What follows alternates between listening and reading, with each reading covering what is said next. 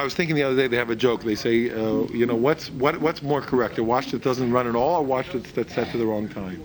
So you realize that a watch that doesn't run is actually more correct than a watch that's set to the wrong time, because a watch that doesn't run at all is correct twice a day, and a watch that's set to the wrong time is never right.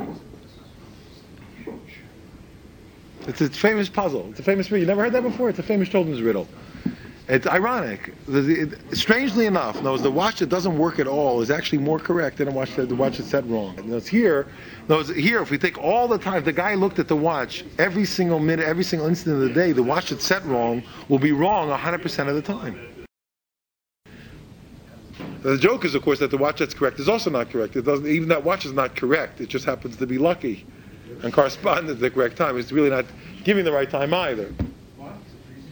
But see, this we see here. There's a problem. There's one thing is not to see what's in front of you. Another thing is what you see is what you see. You think the thing is, you think the thing is something else.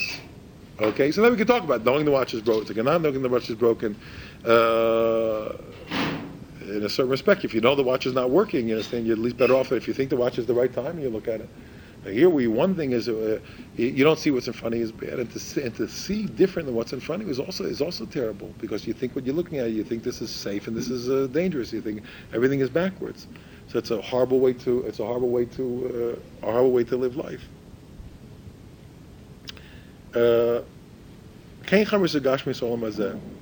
So is this thing. We said that this world is like a darkness to the eye of the intellect. It causes them two mistakes. One, it doesn't let it see the stumbling blocks that are in the world. We said this is the problem. They mamish completely, and we're it's like the cartoons. The bombs are falling all around. The baby's going, laughing and glee. Such hasn't got a clue that there's anything wrong. It's wonderful. The baby's clapping his hands in delight. You understand what's going on? The world is mamish in mortal danger. They don't know what they mamish don't see what they can fall down on. The clever one sees the evil, the nistar, and he hides.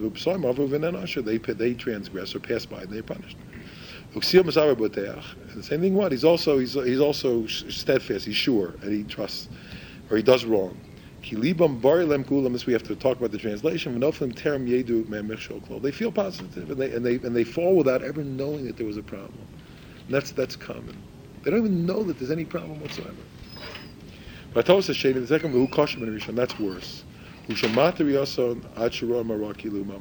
think that bad is good. It's one thing we don't see the problem.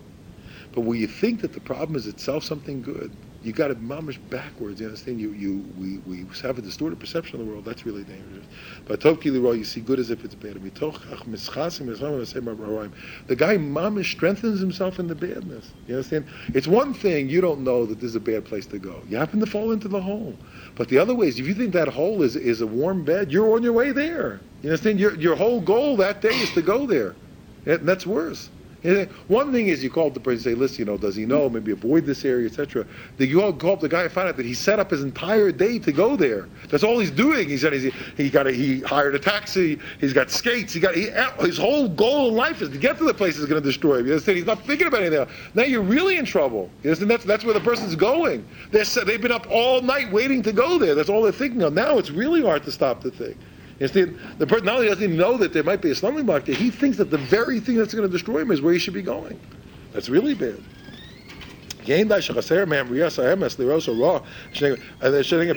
not enough, not bad enough that they're missing the truth to see the evil that's in front of them.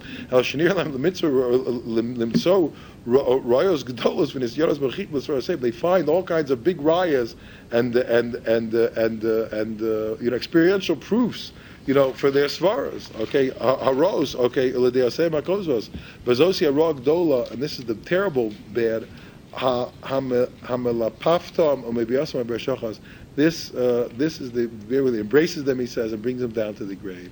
Umash amar kasu. That's what the pasuk says. Hashmein le'am azav osnam hachbeid be'enam hosha. Pen, etc., etc. The eyes of the nation become fatted, and their ears become heavy, and their eyes are turned aside, etc. What? Because that's all because they are in darkness, and they are conquered or incarcerated, okay, or subjugated under the government of their Yetzer. The people who've gotten out of this, they see the truth. They can tell us. And that's why those are the people who tell us to do cheshbon. Why? Because without it, it's just hopeless. Not one, we don't see what's in front of us, and two, we mamish get the world backwards. Things that are bad, we mamish think are good. We really think that that's this. We can't think of a better thing to be doing. How does cheshbon help you? Okay, so this we got to talk about now. There's okay. He's going to go on. He's going to continue to tell us why they know and we don't. But cheshbon is I believe deep down is a gift of God. Once the Torah revealed it and Chazal understood it, it just so happens that it works. And the way it works is like by looking out of the side of your eye. And you ever people that say, look,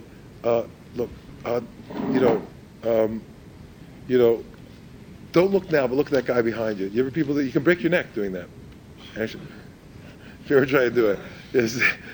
But the point is, how do you look at the guy without looking? And that's what Cheshbon Nefesh does. I think it's the mystery of Cheshbon Nefesh. In other words, what Cheshbon Nefesh does is when you have to, if you got to look head on when he catches you, you're saying you're stuck back into the loop. What Cheshbon does is by making a clear accounting, okay, you get off of the loop. As long as your big thing in life is, I told you open up, Mom's Steaks. And you got this whole thing about the steaks and the pure quality of your steaks and giving people good nourishment. And the cowboys come in here and we give them a good square meal for a square dollar. And you got your whole thing and you're a good guy, et cetera, et cetera. That's a really hard way to decide what's making money in your business because you just got this big thing on steaks. And every time the word steaks come up, it's Niagara Falls again, you know what I'm saying? And you'll be back in the steak defensive, the steak defender's position. It's only but with the accounting does a different thing. You sit down. Steaks cost so much, and the cook costs so much, and the charcoal costs so much, and Coca-Colas cost so much. And the accountant is that all your money comes from Coca-Colas. And that's just the way it is. And the best way to make money in this place is to get more freezers and sell more Cokes. You understand? And don't get rid of the steaks because that's the name. But don't push them so much either. Say, how about a tortilla tonight, or how about this? Because they make much more money. You understand? They're a much bigger markup. Steaks only make 5 cents on the steak, and tortillas cost 2 cents to make, and they sell for $2, and they're a much better bargain. They make much more money than So when you look at it from another side, you understand? All of a sudden, it's a way of getting a look at the thing without facing it head on. Steaks is too close to the heart. You understand? You can't look at the guy. Said, "Look, I got to talk to you. I think we got to get down on the steaks. Get down on the steaks. You understand? This is Mom's Steaks. We've been in Mom's Steaks for 50 years. Steaks. You understand? And what do you mean? My father made Mom's Steaks. My grandfather made steaks. I make Mom's Steaks. Says, yeah, but just put in some tortillas, will you? But steaks, Mom's Steaks. You understand? But when you make the cheshbon, you look at the thing. Say, look, what makes money? What does that make money? I said, look. Don't you see you'd make a little money on tortillas? Let's put a little tortillas in here. Okay.